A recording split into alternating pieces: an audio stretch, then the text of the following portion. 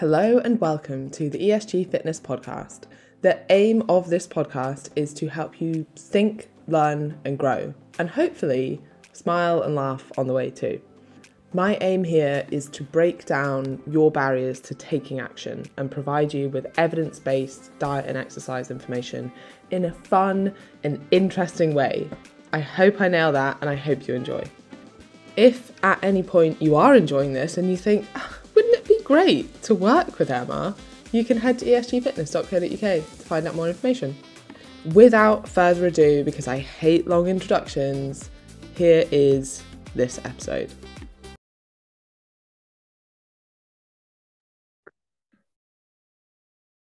Hello, welcome to this episode. I was just telling Catherine about the worst iced latte I've ever made. Well, actually, all of them are bad, I'm not going to lie. But she informed me that if you put shit in, then you'll get shit out. What shit went into the iced latte? Lidl's own decaf instant coffee. And then also Aldi's own oat milk latte. Oat milk. So I can see why people might think, I've had nicer things. Mm-hmm. I also have an instant coffee with me, which is like lukewarm. What does that say? It says I love Scotland. Oh, very cute. Yeah. And look at you with your wee cotton. What is that? Curtains. Oh, the curtains, yeah. So Scottish. Yeah, very Scottish. Even the cushions match. Do you have anything to tell us about London? Oh my gosh. I mean, Catherine actually scored the winning goal. If you didn't know, I also play football. Yeah. Multi-talented. England. Catherine does look a lot like Chloe. Is it Chloe Kelly? Chloe Kelly, yeah. My flatmate sent me a YouTube this morning and it was Richard Madeley calling Chloe Kelly Coco. Oh, I saw that. And then it being really awkward. Yeah. And being like, oh, that's what I call my daughter Chloe. Yeah, that was quite awkward. But when I put on my when someone tagged me being like, do you think Catherine looks like Chloe Kelly? Loads of people replied like, yeah, I was thinking that.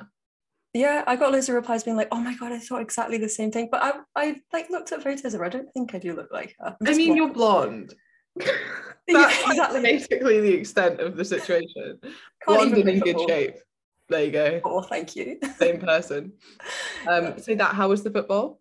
It was incredible. Like, I've not ever really been to like a proper football match before. I think like when I was 10, I went to see like Nottingham Forest or something like that, but like not a proper football match. And like it just felt so like, if you like compare it to say potentially like some men's football games, I felt like so safe the whole time. It was family friendly, like the atmosphere was incredible. And like it was amazing to be like to see that record as well, like the 87,000 people like were watching at Wembley. Like it was so cool. I know, it's amazing. Chloe was saying that she was like, I was out in central London the last time the men's team played, and she was like, and I was out in central London this time and it felt so different and like so much safer and happier, and like the fans were all like positive. And do you know what I noticed as well is that it didn't seem, how normally when England are playing, Scotland want England to lose, right? Generally, like that's the vibe you get up here. Like if you're English up here, if England are playing, Scotland want them to lose. Didn't feel that. They weren't like, oh, I hope they don't win. Like my flatmate was buzzing for England to win. Well, I went with like all the girls pretty much I went with were Scottish, and they were all like before we went, they were like, we are not going to chant "It's coming home." Like we are not going to do it. They all did it. Yes, I know. I was so proud of them, and they were all like, they had like their England transfer tattoos and stuff. I was on the phone to my mum last night, and I was telling her about the match, and I was like, oh yeah, I got this like transfer tattoo on my bicep, and she was like, oh my god, you got a real tattoo? No, I was like, no. No, she's like freaking out. It's funny, but yeah, it was amazing. London. I've showed my mum my tattoo like 3 times, and every time I show her, she's like, "Oh, is that a new one?" I'm like, "No," and she's like, "I thought yours was on your leg." I was like, "No, still the same one in the same location." Like, surfing the edge. It's a lot of attention.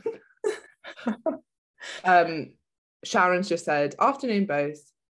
It's that iconic photo, only I think where you look like Catherine. Where Or the you one look with like the Catherine, Chloe. Yeah.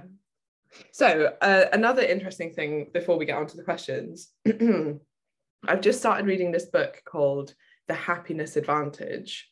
And it's like, I'm only, I think, like chapter 3, but it's so good. And basically the premise of the whole book is that most of us think that happiness comes from success, but there's loads, like he's a researcher and he's found loads of evidence that actually happier people are more successful. So it's the happiness that breeds success. And because we see those two things together, normally we think, oh yeah, you're happy because you're successful. But actually it was the happiness that came first and then the success follows. And I was like, oh, that's so interesting.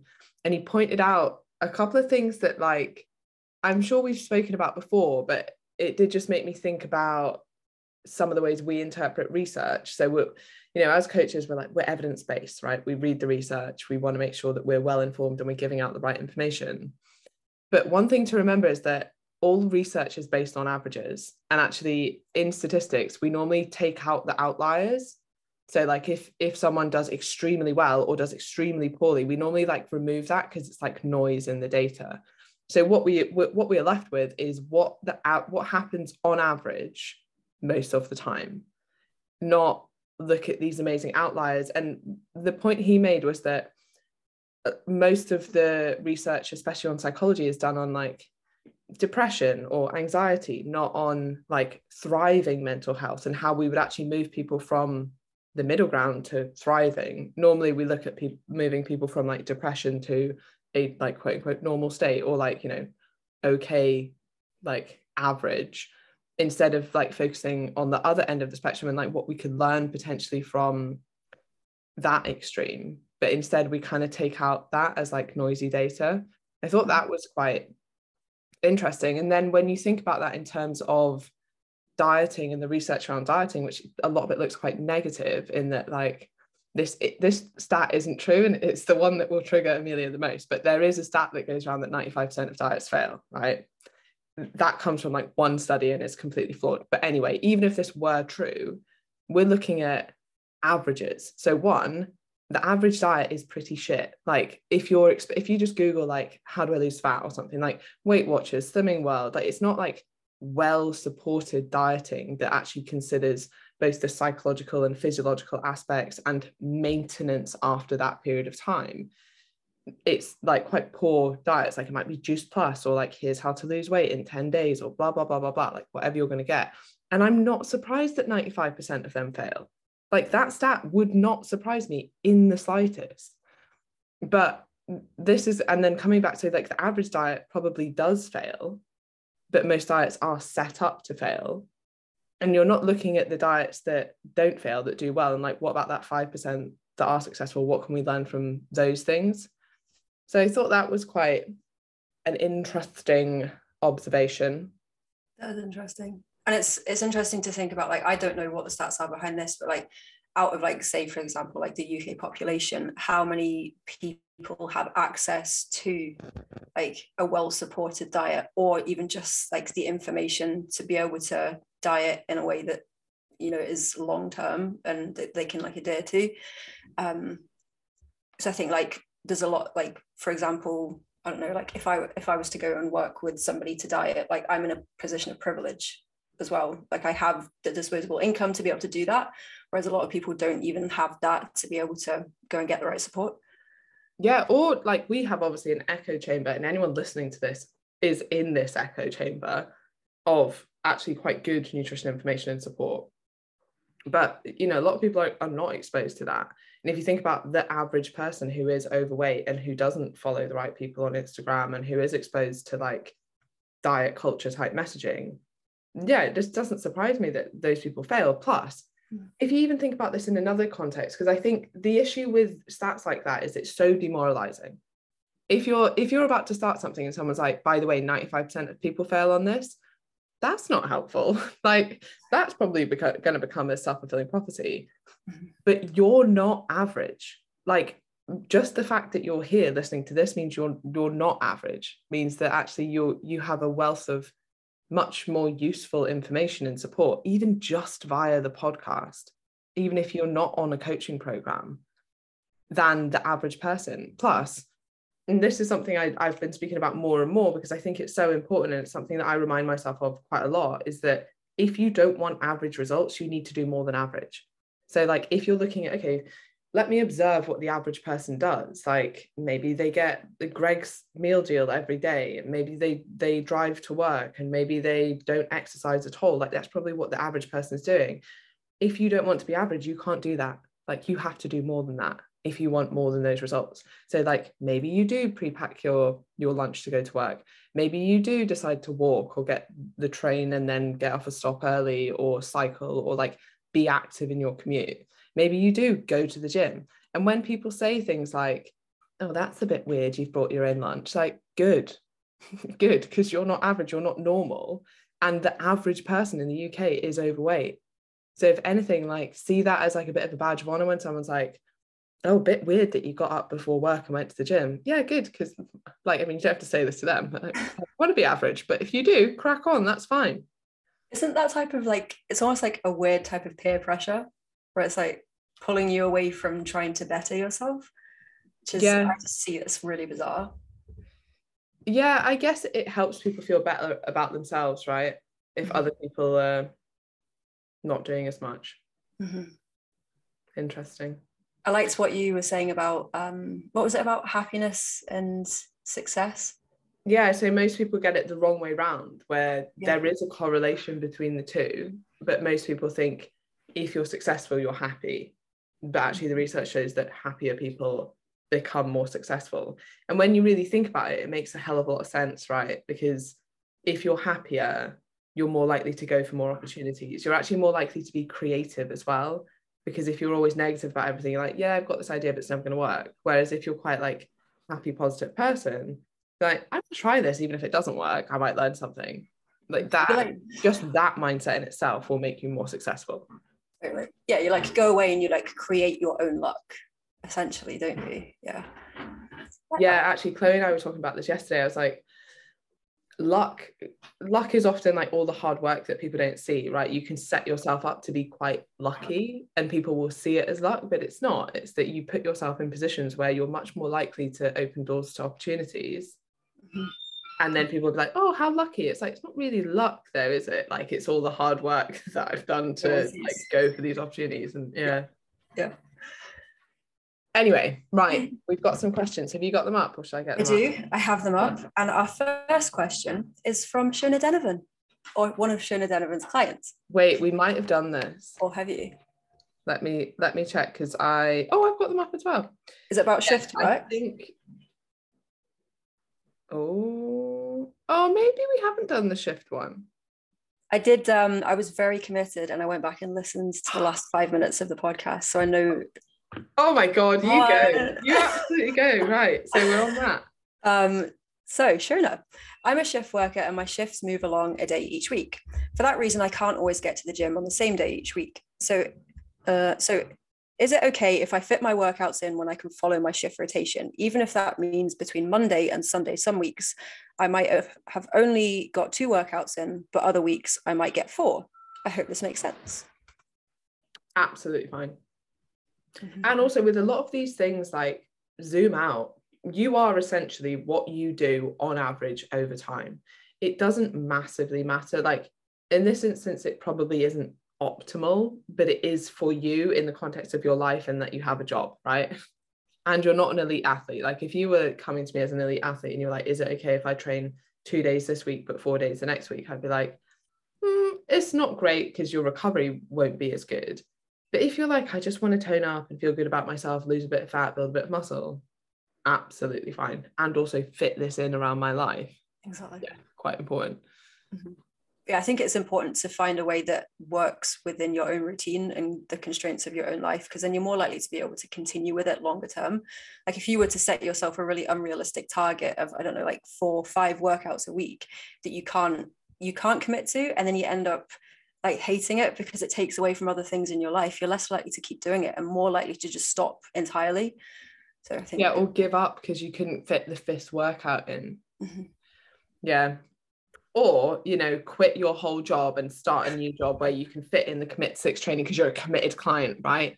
That's what we expect. This is what we expect of you. If you guys have to quit your jobs to lose body fat, then so be it. This is the price you pay. Yeah. Someone will flip that up and be like. Next question from Claire. I was going to read this out. Good morning. It's actually good afternoon, but good morning. I hope you're well. Just a couple of questions I've been pondering, if you don't mind. I've listened to your podcast, RE Creatine, and take the powder daily, but was interested to know if a person can eat enough meat to have sufficient creatine stores, and if so, how much? A lot. It's a lot. It's very unlikely that you would naturally do that.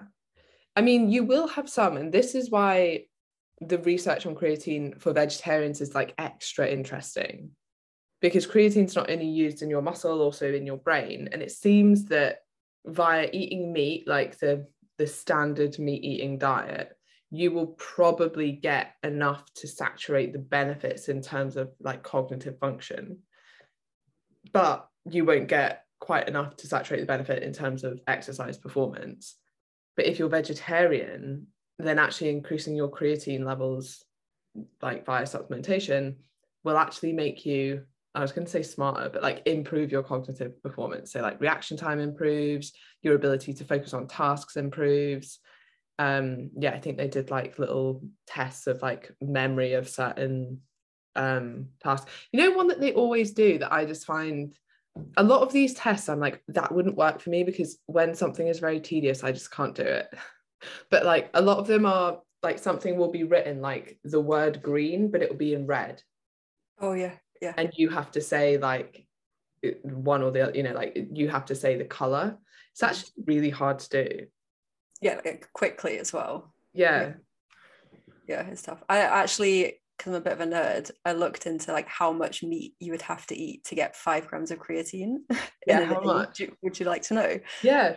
So if you're eating herring, which has the most creatine content in it, when you look at like different sources of meat. I did not know this. Yeah. You have to eat just Wait, under. what is that like? You know, when you get, what's it called, a roll up or something? What, like a joint? No. Herring food. It's like fish, isn't it?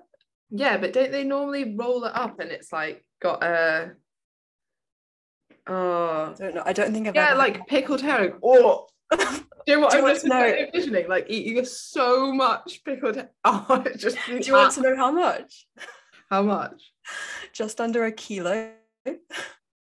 But how much is that? Like, how many fish do you think that is? That's a lot. Do you want to know how many calories that is? Yeah. 1,800 calories of herring. Okay, well, you can't eat anything else. Sorry, I used all my calories on getting my creatine from herring. Oh, that's vile. It's pretty There's a lot of B12 in herring. Oh. Yeah. I mean, great to have in moderation, but no. I mean, there's similar amounts in beef, salmon, and chicken as well, but you still have to eat like over a kilo of those things. And for most of our clients who are like fat loss clients, you'd go over your calorie allowance for the day just eating meat just to get your creatine in, and that's just nasty. That is so nasty. And also, like, you know, most of us care at least a little bit about like the cost, not just financially, but like to the environment as well. So probably best just to supplement your creatine, really. Can you imagine? Now I'm just looking at, who said roll mops? Yes, Kate, that's what they're called, roll mops. Have you never had a roll mop? A roll mop? Let me have a look. This is what it looks like. Yeah, it's not great. If you're someone who's like, I'm not really a fish person, but like I can have tuna if it's in pasta or something. This is like the fishiest thing, because it's pickled, like it's not cooked, it's just pickled. Wait, do you cook it before you? No, it's not cooked. It's like it looks like little slugs. It's not great. It's making me feel unwell. Let's move on. Let's move on. Yeah. Second part of the question from Claire, which you'll be pleased to know is not about creatine or herrings. Before Commit to 6, I ran 3 times a week and did resistance exercises sporadically. Whilst I've been on the program, 10 weeks now down 9 pounds, celebration emoji, I switched to 3 of your workouts a week and 12k steps per day, averaged over the week, which I enjoy more than running and if it fits well with my life. My Garmin tells me that we need to do 150 minutes per week of moderate exercise for health. I just wanted to check that I'm working my cardiovascular system sufficiently for health, or if I would benefit from adding in a run or 2 each week, not for enjoyment so much as for health, or perhaps as a benefit to intentionally walking faster X amount of times a week. What was the last bit? As a benefit to? A benefit to health. Then so not for enjoyment, but faster. for health. Yeah. What, she should walk faster for health? Or should she include like a couple of runs, even though she doesn't necessarily enjoy going for a run? Right. So there's 2 answers to this. What you're doing sounds fantastic. Like, you don't need to change anything. If there's another question of, would going for a run twice a week improve your health? Probably a little bit, yeah, because you're taxing your cardiovascular system in a slightly different way.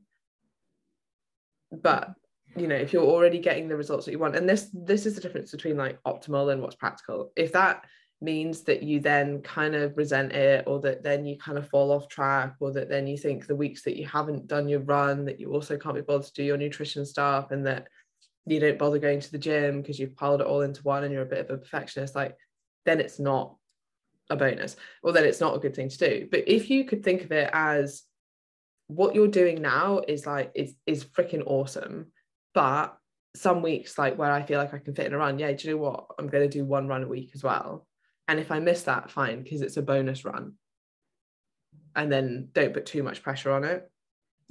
I totally agree. I don't have anything to add. Awesome. Okay, next question from Jenny. Hi, I've been consistently working out for about 2 years, HIIT, weights, walking, etc., and lost a fair bit before joining you guys. Only have 1 stone-ish to go. I've swapped my HIIT, I've swapped my HIIT, etc. for workouts. I think she means the resistance workouts. I never get DOMs. Does that just mean I am a goddess of fitness, or is it that I'm not pushing myself enough? I know you did a podcast on DOMs and that they don't equal a good workout. You're a goddess. Obviously, that's the answer. Yeah, you're basically a goddess. No, it doesn't. I mean, like, not having DOMs doesn't really mean anything. If you're consistently working out, then having DOMs probably means that you're not recovering particularly well, unless you've just changed up your training program. But like, for me, given that I actually do quite a similar program consistently over time, if I have DOMs, I know that I'm not really recovering that well, unless I've done something mental. Like last week, I did the most ridiculous arm session and I knew I'd get DOMs after that. But if I'm doing my standard workouts, like, I don't expect to get DOMs. It's certainly not a marker of a good workout. It certainly doesn't mean that you're not pushing yourself hard enough. The only thing I'll add to this is, if you are asking if you're pushing yourself hard enough, it screams to me that you could be working harder. And only you can tell that, really. Like, we can't tell you how hard you're working, but if you're like, oh yeah, I could work a bit harder, then maybe work a bit harder. Mm-hmm. I think that's a question that we get quite often, is how do I know when to, for example, like lift a bit heavier or like go up a weight increment? And like Emma says, like, only you will know that. But don't be afraid to use a bit of trial and error as well. Like, it's okay to be like, okay, I normally shoulder press like the 6 kilo dumbbells. Today I'm going to try the 8s. And if I can't get all the reps in, that's fine. At least I've tried it. And I can go back down if I need to. Because you might surprise yourself. You probably will surprise yourself if you're kind of feeling like you could work a bit harder. Yeah, I agree. And also it's like, it's a good thing to be like, oh, I tried this and it was a bit too heavy. That's fine. Like, the whole point is that you're kind of pushing yourself towards failure on these exercises with good form, safely, of course, but that's not a bad thing if you're pushing yourself that hard. Okay, there's a question from Alison here. Hi, lovely ladies. Lovely to see you both. Lovely to hear from you. I was going to say see you, but we can't see you. What are your views on private blood tests, please? an ad popped up on my Instagram feed last night for this, and it doesn't sit that good with me, as I feel if you need a blood test, then you should go to your doctor and not spend an awful lot of money on it. I agree, largely. Yeah, I don't know what that, like, I don't know the context of the ad. If it was, I mean, if it was saying we'll test you for something, well, yeah, you'd go to a doctor, wouldn't you? Because also the issue is you need to then interpret those blood tests. I think the only instance within the fitness industry where I see this quite often is people that are taking steroids and their doctor won't do their blood test or something, and they want to make sure that, I don't know, their levels are in a healthy range, if they can be, while you're taking steroids, like mitigate any damage that they're doing, I guess. But yeah, I think most of the time there's no need for private blood tests, or there shouldn't be. The other thing with all blood tests kind of generally is that they're only really useful most of the time in comparison to your norm. So if you go and get a blood test, this happens most of the time to me, like whenever I get a blood test, like, oh, this one's like slightly high, but we don't know what it was normally, so it doesn't really mean anything. Like there's this range of like safe range within certain markers that are in your blood, but you could be within that range and it be like something that you might need to consider because you're usually at X, but normally you don't know what like your baseline levels are. And if you don't know what your baseline is, then you can't see change. So if there is significant changes going on, then that is a sign of something sometimes, that you probably only catch these quite extreme changes when they're out with that kind of like like what we were talking about at the start, like the average person's normal range. It's like when like some people will go to the doctors to get their blood tests done, and they will regularly be doing, oh, hello, Emma's desk. Hi. Hi. I'm just seeing why my laptop isn't charging. And they'll be regularly weights training, and their levels, is it creatinine? It's normally creatine kinase, I think you're talking about. Okay. Yeah, so that gets picked up. Creatinine? I don't know. Yeah, creatinine. That gets picked up, doesn't it? And then that can look abnormal, but actually it isn't, because you're regularly resistance training. And because it's a marker of muscle breakdown. Yeah, and people stress about that. Mm-hmm. But then it's also a marker of like, what is it, poor liver function or something. Mm-hmm. But only if, so you have to take it into the context of what you're actually doing. Mm-hmm. But generally, I would speak to your doctor. And also, like I said, the interpretation of these tests should also be done by a doctor. This is why I find like the glucose monitoring and stuff like that so stupid, because if you don't know how to interpret the data that you're getting, like it's not useful. And if anything, it can be quite dangerous. Like there seems to be this narrative that having high glucose levels is inherently a bad thing. And it's absolutely not. Like it's completely normal for your blood glucose levels to go up after eating. Like that should be happening. And then most people don't know the time scale in which that should come down. So like, what are you comparing these things to? Like, and then you've got all this data that you're like, oh no, like high glucose is bad. It's like, well, no, it's not. Mm-hmm. You know what that reminds me of? And something that really annoys me that I see sometimes on like social media is when you get certain coaches that will be like, we'll do your blood test and then we'll look at what your hormone levels are and we'll help you balance your hormones. Like you're not an endocrinologist. Yeah. Sit down. Sit down. Calm down. Yeah. Yeah, that's worrying. And if you are concerned about any of these things, see your doctor. And then I think people get annoyed that their doctor won't do anything about it. And I'm like, that's because nothing needs to be done. Like if your doctor comes back and says these are normal levels, like then you don't need to do any more with it. Mm-hmm. Yeah. Next question. Yes. Another from Jenny. Another one from me. I've heard some people say the best time to work out is first thing in the morning before food because there's no reserve of energy and you'd go straight to burning fat. True or false? False. Well, actually, false with an element of truth in it. So like if you train fasted, you will utilize more fat for fuel. So you will oxidize more fat for fuel than you would if you just had carbohydrates, say.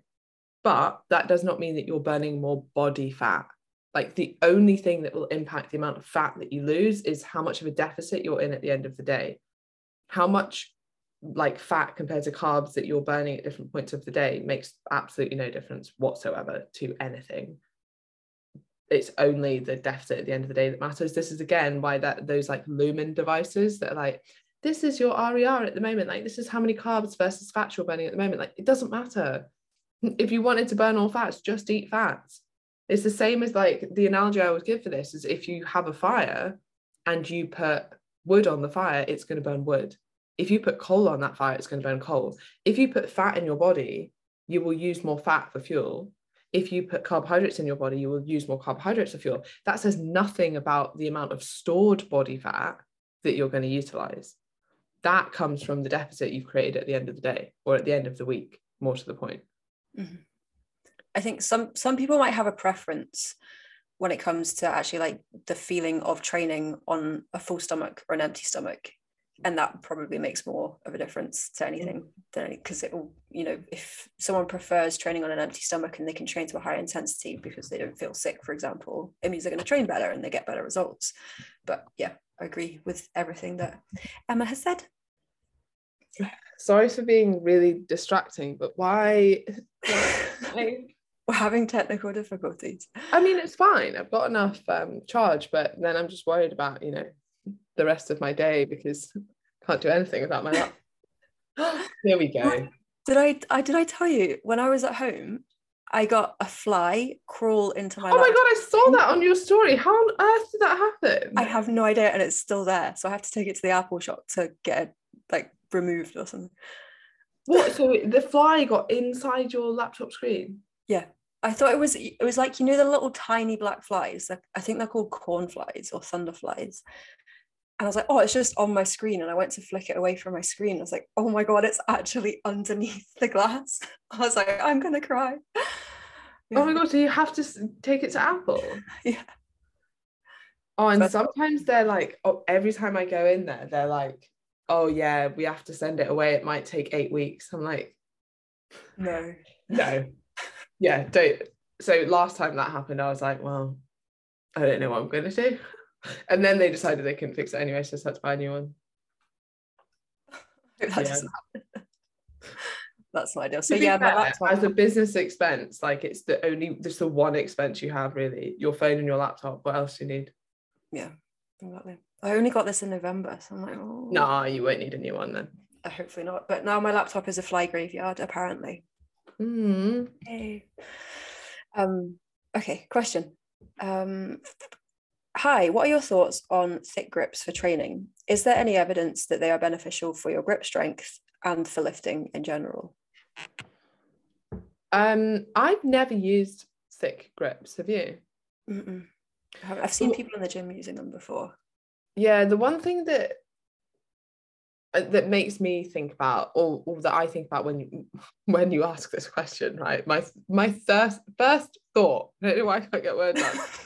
My first thought about this is specificity. Like, do you want to be able to grip things that are wide? If that is one of the things that like you want to be able to do, then yeah, thick grips. Why are you looking at me like that? Stop.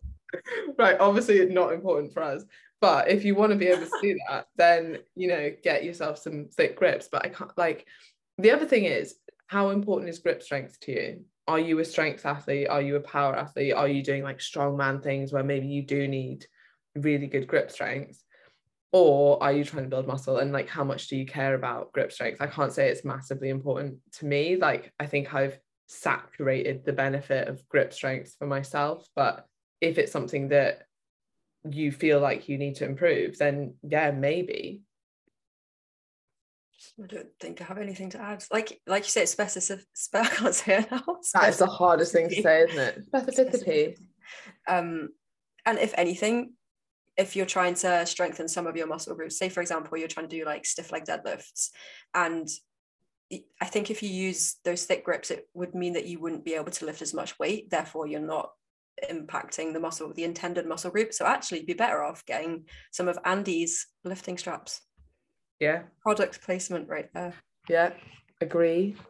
The questions have just disappeared off of my phone, so I have to get them back up again. Okay. I'll just whistle or something. Well, something very sad is happening to my computer. I can tell you're stressing. Right. I'll just ask the next question. Yeah. From Fiona.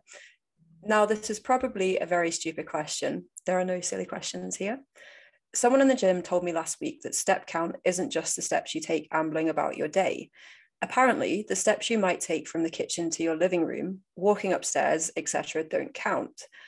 All your steps have to be proper walking steps outside of your house with a proper pace. Please tell me this isn't true. And if it is, how do we fit it all in? I'm managing over 12K a day since starting Commit to 6, but some of those steps are in my house. Thanks, everyone. I mean, let's just pick this apart a little bit. Like, how would your body know if you're doing quote unquote proper steps versus walking to the kitchen? Like, it's the same. It's the same thing. So yeah, like, it doesn't know. Whoever said that is wrong. Like, you don't just suddenly not burn calories because you're not actively doing proper steps. Like, you're doing the same movement. So steps count no matter how you're getting them in. Mm-hmm. And that's the real benefit of steps versus giving you like cardio to do. Like, because this used to be the thing that a lot of trainers would do for fat loss. It'd be like, go and do X hours of cardio per week. But the benefit of steps is that you can adapt your life to make your life more active, which means you then don't resent it. You're like, okay, actually, the only changes I'm making is I now walk to the gym instead of driving there. And I actually see that there's a benefit in doing that because I'm burning more calories, I'm like expending more energy, I'm being more active, but I'm fitting it in my life and there's a positive to it, as opposed to like, oh, now I have to go on the treadmill for X amount of time and walk on the treadmill. Like, what's the difference? One of them, you're saving like time, you're saving petrol, you're saving money on the petrol, and the other one, you're just walking on a treadmill in a gym, which isn't particularly nice. Like, I would rather have a more active life than do hours and hours of cardio. 100%. And like I said, it's about like the habits as well, isn't it? More than it is the numbers, I suppose, in a way. And also, if you're walking around your house and you have like stairs in your house, you're going to be going up and down the stairs, which is harder, I would say, than walking on flat ground for the same distance or the same time. So it's, and if you carry a backpack everywhere, there you go, in your house. Yeah, in your house as well. I've just given myself a short break from the backpack. Well seated. Well seated. Well seated. I just wear it whilst I'm sat down. That burns extra calories, right? Oh yeah. Next question from Anna. When eating at maintenance calories, should I try to eat all my calories when I've got 100 to 200 calories left by the end of the day and don't feel hungry anymore? By eating some nuts or some candy, it would be easy to finish my calories without being too full. One of my goals is to learn to maintain, but at the end of the day, I still have weight to lose to be healthier, so I'm a bit conflicted. If you still have weight to lose, then certainly don't just eat some nuts or some candy when you're like when you're like full at the end of the day and you're satisfied. Don't just add in extra calories. That doesn't make any sense whatsoever. I think I get where you're coming from, where you're like, I want to learn about maintenance, so maybe I want to do that now, but like, maintenance isn't that different than fat loss.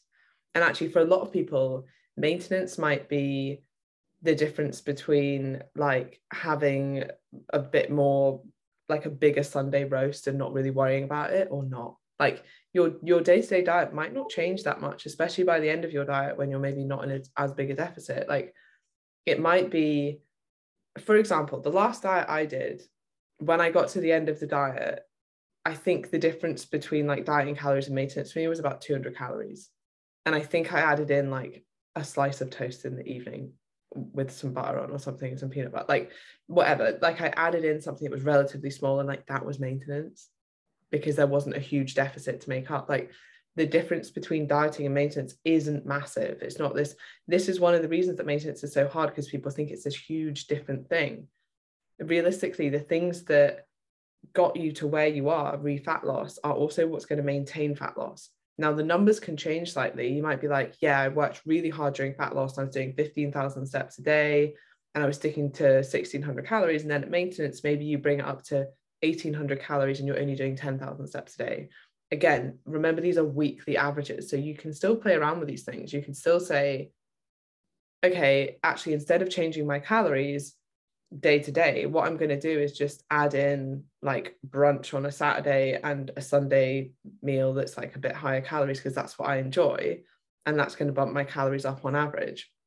Fine, that also works as long as you're fueling yourself well. But you still have that flexibility, and that's really important to remember, is that, you know, how you want to bring those calories up is kind of up to you and what suits you best. Yeah, totally agree. I was going to suggest the same thing about that. Like, if you're left with 100 to 200 calories at the end of the day, save it for if you have something social coming up at the weekend and you have a bit more flexibility. Yeah. But also in this instance, if you're saying I still need to lose a bit of fat for health, don't eat more calories. Like, that doesn't make any sense. So like, although, and I know, I'm not saying you don't make any sense, like I get where you're coming from, I want to learn about maintenance, but what I'm saying is that maintenance isn't that much different, and we will help you get there when the time is right. But if you've still got fat to lose, then there's certainly no point eating when you're satiated. We have one question left. Great. From Sharon. Any tips for tennis elbow? Also asked this in my check-in today. It's only a small niggle. I'm not sure what has brought it on. I would go to a physio if it keeps going like for any more than a few days, if it's bothering you. Yeah, and go sooner rather than later. I was speaking about this yesterday, but it's so easy to let niggles turn into legitimate injuries just by being like, yeah, like exactly what you said. It's not that bad, but I can feel it and it's been here for a while. And it's like, you don't do that in other areas of your life. I've used this analogy so much the last few days, but if you have a leak, you wouldn't be like, oh, I can see that there's a leak in my ceiling, but I'm just going to wait until the ceiling falls through and then I'll fix it, because it's not that bad at the moment. It's totally livable in here. Like, no, because you know it's causing damage. You know it's causing damp up there. Like, you know it's only going to get worse if you don't fix it. The same is true with niggles. Like, if they've been around for a couple of weeks and they're not getting any better, I know they're livable, but they will also probably get worse. And it's way easier to fix things when it's not that bad than waiting till it's freaking awful to then go and fix it. Same is true with your mental health. Like, so many people wait until they feel like absolute shit and they have a breakdown before they decide they want to go to therapy. It's like, it's so much easier to go to therapy to feel better and actually to take on what that therapist says when you're not feeling like rock bottom, when you're like, yeah, actually, I have noticed I am struggling a little bit with anxiety, or I am feeling a little bit lower than usual. And instead of waiting for it to get so bad before I ask for help, I'm going to go get some help now, so I never have to get to that point. And I think what's hard about that is when you do that, you never see how bad it can get. So you don't know what you've avoided. Like, you just have to reassure yourself that you have avoided that. So for example, like if you had a little niggle in your back and you never went to the physio, it could get worse and worse and worse to the point you can't walk, to the point you have to go and get back surgery, right? Hopefully that never happens to anyone. But if you had gone to the physio earlier and you'd done the rehab and you would have avoided all of that. Now you can't see that you've avoided that because you don't know that the niggle would have just gone away anyway. So it's harder to see like the benefit of these things when you can't see the negative, but you just kind of have to reassure yourself that actually, like, if you're doing all these things, then you're going to be much more quote unquote lucky to avoid these things, because you've actually put in the work to make sure that you are putting yourself in the best position to avoid those situations. Yeah, it's better to be preventative, isn't it, with those sorts of things? Prevention's better than a cure. Absolutely. Yeah. I would, if your elbow is, there's actually like people outside the window shouting, so I hope you can't hear them. Oh, about what? I think they're emptying the bins. Oh, right. Again. But but with like, if your elbow is sore at the minute, I would just take a couple of days off of like any upper body stuff. I had a really niggly elbow a few weeks ago now, and I just took like a week off of doing upper body, which made me really, really sad because I love upper body. But it just got better after that. And pretty much like with tennis elbow, I think like most upper body exercises will aggravate it. So I would just give yourself at least a couple of days rest. I can't hear that now. Can you? Yeah, completely true. Like, it doesn't have to be going to a physio. It can just be like being sensible and taking a week off. And if it's still not feeling any better after a week off, then maybe you do go and see a physio. But I know that this is something that people need to like catch themselves out on, and like I'm certainly not perfect at this either. But it's so tempting to work through things like that, like, oh, it won't be that bad, like it's not awful. It's like, yeah, it's not awful yet. But if you're sensible about it, if you take that week off because you know you've got a niggle, that in the long term is going to pay so much more. Like a week of missing a workout in comparison to potentially like a life-changing injury, if you don't look after it, is huge. It's like that with like COVID, for example. If you're coming back from having COVID and you jump into your normal workouts too soon, you could set yourself back further. Just about being sensible, and you have us to make sure that you are being sensible. Yeah. You can't hear that. Sharon says, I've got a deload few weeks coming up due to holidays, so that may help. Yeah, if you're going on holiday and you've got this niggle, like let's use that as a time to like give your body a bit of a break as well, which is perfect timing. Awesome, great questions, guys. And we will be back. If anyone has any questions, obviously post them on the thread. And is it check-ins this weekend? It is, isn't it? It is, yeah. Very exciting.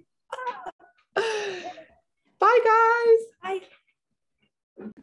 Thank you, as ever, for your time and attention. If you want to talk to me about coaching, or if you want to find out more about how to work with me, head over to esgfitness.co.uk. There is also lots of free information on the website and some worksheets, which I hope you will find useful.